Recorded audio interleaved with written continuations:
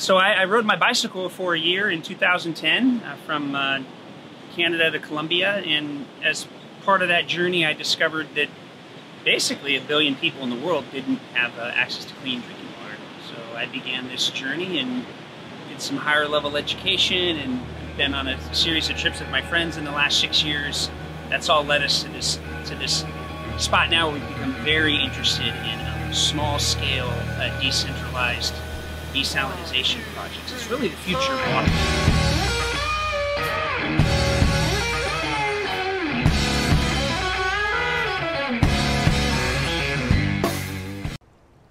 Hi, and welcome to today's Beach Talk. Today, we'll be looking at Matthew chapter 1. Now, I'm thankful that you're with me today as we go through each chapter of the Bible one day at a time. It's my hope that you'll learn every word of God in the Word of God, and that God will speak to you through these. Now, our objective is simple. It's disciples making disciples who plant churches that plant churches. We want to multiply.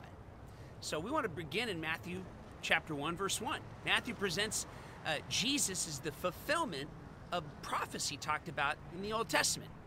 Now, he begins with the account of the life of Jesus, and in the Greek text, it's difficult to tell what the book of this genealogy refers to. Matthew is a book of genealogies. It starts out, the first two words of Matthew are maybe translated a record or origins or a record of history. This is important to understand because the Bible is a historical book. Now, as a former tax collector, Matthew, or Levi, was qualified to write an account of Jesus' life and teachings. He was a tax collector, and we knew that he would be well organized and literate, well educated as one of the first disciples of Jesus. Now, we might say that when Matthew followed Jesus, he literally left behind everything except for his pen and his paper to write this story of Jesus' life. A Bible commentator named William Barclay said that he used his literary skill to become the first man ever to put together an account of the life of Jesus. Now, we know that he was a tax gatherer and that he must have been a bitterly hated person, just like they are today. For the Jews hated members of their own race who'd entered into the civil service of their conquerors. And that's what was happening here. Now, the son of David, or the son of Abraham, this is a way of explaining Jesus' connection with the beginning of the Bible, like with Abraham. Matthew will show us that Jesus' lineage actually went way back to the father of the Israelites, Abraham, in that patriarchy. Now, most of the New Testament scholars believe from the account of Matthew that it was the first one written, and that's why they put it at the front. Now, there are many reasons why Matthew belongs first among these stories, one of which is because it connects to the Old Testament. In the early days of Christianity, many people thought that the Gospel of Matthew, and they saw it as important because it was a fuller version of the Sermon on the Mount. We'll get to that in chapters 5, 6, and 7, Jesus' greatest teaching. And now, Matthew is known as Levi, was a tax collector before he started to follow Jesus. We all have a past before we start to follow Christ in our lives. And Matthew had a past, and his was being a tax collector. He was not very well liked. Now, Matthew's account has a Jewish flavor in it. And what does that mean? It means that it's put at the front because it was a transition from the Old Testament to the New Testament. That's why it's the first book in the New Testament. Now, the Jewish character of this gospel is evident in many ways. There are many indications. Matthew doesn't translate Aramaic terms.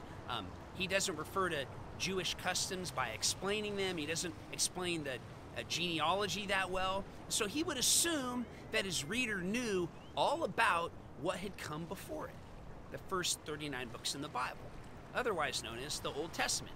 So he also uses a lot of Jewish phrases like the kingdom of heaven and the kingdom of God, and we'll learn more about those as we go along. And Jesus commanding his followers to become disciples of all nations. Now, Matthew was trying to paint a connection to the Old Testament, but also show a path forward for how the followers of Jesus were going to live in the future. Now, it was a message for the whole world. So Matthew is deeply critical of Jewish leadership and their rejection of Jesus. Now, to say that Matthew is pro-Jesus, Jewish isn't right. It's more like he was pro-Jesus. He represents Jesus as the Messiah, the person who is being looked forward to as the promised Savior of the world. Now, Matthew presents Jesus as the kingly Messiah who descended from the line of David. Now, the Old Testament prophesied that the Messiah would be the son of David. In the very first sentence, Matthew points to Jesus as the fulfillment of Old Testament prophecy. Matthew not only connected Jesus to David, but back yet further to Abraham. Jesus is the seed of Abraham in whom all nations would be blessed in Genesis 12:3. Now in verses 2 through 16, we look at Jesus' genealogy. It goes from Abraham to Isaac to Jacob to Judah to Perez to Zerah to Tamar to Hezron to Ram to Amminadab to Nahshon to Salmon to Boaz to Rahab to Obed to Ruth to Jesse to David to Solomon. Then he had a son, Rehoboam, and then Abijah, and Asa, and Jehoshaphat, Joram, Uzziah, Jotham, Ahaz, Hezekiah, Manasseh, Amon, Josiah, Jeconiah, and 14 generations in all the way through Zerubbabel, and Eliakim, and Azor, and Zadok, and Achim, and Eleazar, and Mathan, and Jacob, and Joseph, and those were his parents. Now, genealogies were very important because they establish Jesus' claim to the throne through David, which was promised. Now, this is through the legal lineage of Joseph, his father. Now, we should remember Paul's warnings about striving over genealogies and not get into arguments about them. 1 Timothy 1, but there is a genealogy in the Bible. Charles Spurgeon, the greatest Bible teacher of the 19th century, one of my favorites, said that without one or two exceptions, these are the names of persons of little or no significance. The later ones were persons altogether they were obscure and insignificant. The Lord was a dry root out of the ground, shot forth from the stem of Jesse. He had small earthly greatness. The Bible also mentions 3 women here, and we really want to point that out. Now, they show how God can take unlikely people and use them in great, significant ways. Now, Tamar sold herself as a prostitute, Genesis 38. Rahab was a Gentile prostitute in Joshua 2 and 6. And Ruth, she was from Moab. She was a Gentile. She wasn't even Jewish. And until her conversion, where we learn about that in Ruth. Now, Bathsheba had an affair with David. So these genealogies don't list perfect people. I don't know about you, but that makes me really thankful. I am far from it. Now, these women demonstrate that Jesus wasn't royalty according to our perception, and that he doesn't come from an aristocratic background. Now, verse 17 says that Jacob brought forth Joseph and Mary, and then Jesus was born. Matthew wanted to make it clear that Joseph was not the father of Jesus, rather he was the husband of Mary. There is a distinction there. So all the generations from Abraham to David are 14 generations. They're listed. Matthew's made it clear that this genealogy is not complete. There were actually 14 generations that were listed there, but he's trying to tie this to the beginning part of the Bible to see some continuity in it. Now, verse 18 says that the birth of Jesus was as follows. After his mother Mary was married to Joseph, before they came together, she was found with child by the Holy Spirit. Matthew doesn't really tell us about the birth of Jesus. Luke does that. Matthew instead tells us where Jesus came from. Jesus came from, and he tells it through the story of the eyes of Joseph.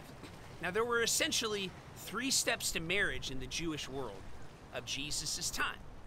One, there was engagement. This could happen when the bride and groom were quite young, and it was often arranged by parents in that culture. And then there was the betrothal. Now, this was made the previous engagement official and binding. During the time of betrothal, the couple were known as husband and wife, and betrothal could only be broken by divorce. Betrothal typically lasted about a year. And then there was marriage. Now, this took place after the wedding, after the year of betrothal, and it says that she was found to be of child with the Holy Spirit. Now, Matthew plainly, without great detail, presents Jesus being born by a virgin. However, the virgin birth was difficult for people to believe back then, just as it is now. Now, we should consider what a great trial this was for a young, godly woman like Mary and for Joseph, trying to explain this to everyone. Their situation was distressing and humiliating, and they were misunderstood. Nothing but the fullest consciousness of their own integrity and their confidence in God made it possible for them to persevere through being misunderstood. Now, in verse 19, Joseph's her husband, and he didn't want to embarrass her, so he had made it a point that he wanted to divorce her quietly. Now, in the previous verse, Mary was married to Joseph. This comment shows that even though they were betrothed, they weren't formally married, Joseph was still considered Mary's husband. Now, being a man of integrity, he didn't want to make a public example of her. Joseph knew that if Mary had been unfaithful to him, it would be impossible to go through with the marriage. Yet, he wanted to avoid her any unnecessary embarrassment or hardship. Now, Joseph made the understandable decision to seek a quiet divorce. Now, to put her away secretly, this refers to breaking an engagement by divorce. In Jewish culture of that time, a betrothal was binding, and one needed a divorce to break that arrangement. Charles Spurgeon again said this: "When we have to do a severe thing, let us choose the tenderest manner to do it. Maybe we shall not have to do it at all." Talking about divorce. Now, verses 20 and 21, an angel speaks to Joseph in the dream, convincing him not to divorce Mary. But while he thought about these things, an angel came to him and appeared to him, saying, "Now, Joseph, don't be afraid. I want you to take Mary as your wife, for what is conceived in her is from the Holy Spirit. She's going to bring forth a son, and you shall call him Jesus, for he will save the people from their sins." Save you and I from their sins. Now, behold, an angel of the Lord appeared to him in a dream. What does that mean? Well, the dream came while he thought about these things. Joseph was understandably troubled by Mary's mysterious pregnancy. Any guy would be. Her future, how she was going to be, what it was going to hold for her. This is very hard for him. The angel says to him that this is from God, and it seems that Mary had not told Joseph that she was pregnant by the Holy Spirit, that God actually told Joseph. Now, this shouldn't surprise us. God does miracles. Now, this angel's message to Joseph was persuasive. He said, "You shall call his name Jesus." The name Jesus is the salvation of Yahweh, which was fairly common in that day. Josephus, a Jewish historian, mentioned the name of Jesus, but it's supremely blessed in our day. There's no other name under heaven by which we can be saved: Jesus Christ. For he will save his people from their sins. The angel delivered this message eloquently to Joseph. He said, "God is in this, and I want you to trust me for the outcome." Right at the beginning of the New Testament, we see the themes of humility and perseverance and God wanting trust from his early followers, even Jesus' parents. Because Jesus was going to free us from the power of sin and the presence of sin. Now, salvation from sin is an element in the Old Testament, talked about in Isaiah 53 and Jeremiah 31, Ezekiel 36. It's not the dominant one. The dominant theme in the Bible is forgiveness and liberation. Many people today want a national leader that will save them. It'll never happen. That's why God sent a Savior to the whole world, not just to one country. Now, it says his people. If it had said God's people, we might have thought it was reserved for the Jewish people alone, but it wasn't. Belonging to Abraham would bring salvation from sin. It is belonging to Jesus that God forgives us. Verses 22 and 23, "So all this was done that it might be fulfilled, that which was spoken by the Lord through the prophet, saying, Behold, the virgin shall be with child and bear a son. You will call him Emmanuel, which means God with us." this is the first use of this important phrase, which will become familiar throughout the whole New Testament, especially in Matthew. Now, Matthew understood that the supernatural conception of Jesus was prophesied about actually in Isaiah 7. It says that the title of Jesus refers both to his deity, God with us, and his identification to be near us. It shows how God came down to us, that he added the nature of his own creatures, his divine nature, that he accepted our weaknesses and our frailties and our dependence, and that he wanted us to know that that he had empathy for us and everything that we would face in life, because he became flesh and he walked and talked among us. It shows the compatibility between our fallen nature and God's divine nature, and how God shows this theme from the beginning of the New Testament. It shows that we can come to Jesus because he has come to us, then we can come to him. Isn't that beautiful?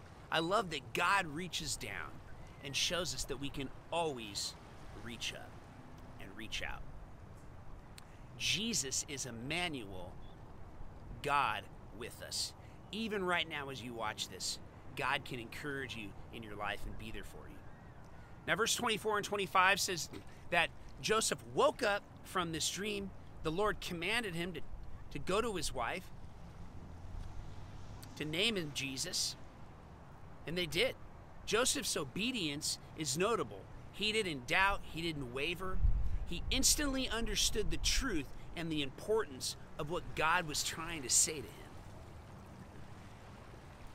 He did not know her until he brought forth the firstborn son. The words "did not know her" imply that Joseph and Mary had normal marital relationships after Jesus' birth. This emphasizes that Jesus was conceived miraculously, but they had a normal physical marriage after Jesus was born. So, this isn't to elevate Mary into sainthood or elevate Mary to make her better than all of the human beings. She's an example of obedience, but she's not to be elevated above that. And they had a normal biblical relationship and marriage modeled for us. And so God wants us to have a normal biblical marriage like Mary and Joseph did. So again, this nuance is included in the beginning of the New Testament. So God wants us to lean into these things, and he wants to see the example that he said. So his name was Jesus, and they called him this. It was a common name at that time, but it had a genuinely great meaning, and it would come to be the greatest name, the name above every name, the name that every knee will bow and every tongue confess that Jesus Christ is Lord, to the glory of God the Father. You know, maybe you've never done that in your life. Maybe even now as you see this, you want to say, Jesus, I humbly come to you and I ask you to forgive me. I kneel before you now. I receive you into my life, and I ask that you would do something with every second, minute, and day that I have left living for you. And I ask for your help in Jesus' name. Amen. If you believe that, we believe that you're a part of God's family. Now, one last thing. We're going to be going on a lot of trips in the next 12 months. We'd love for you to be a part. You can go to our website and find out information about that. God bless you today, and thank you for joining us for today's. Thank you for your time. We would love to partner with you. Water is a global problem. It's going to take as many partners as we can to help solve this problem. We'd love for you to partner with us. If you can go to our website at www.oceanwater.com. That's OCNWTR.com. We'd love that. Thanks so much.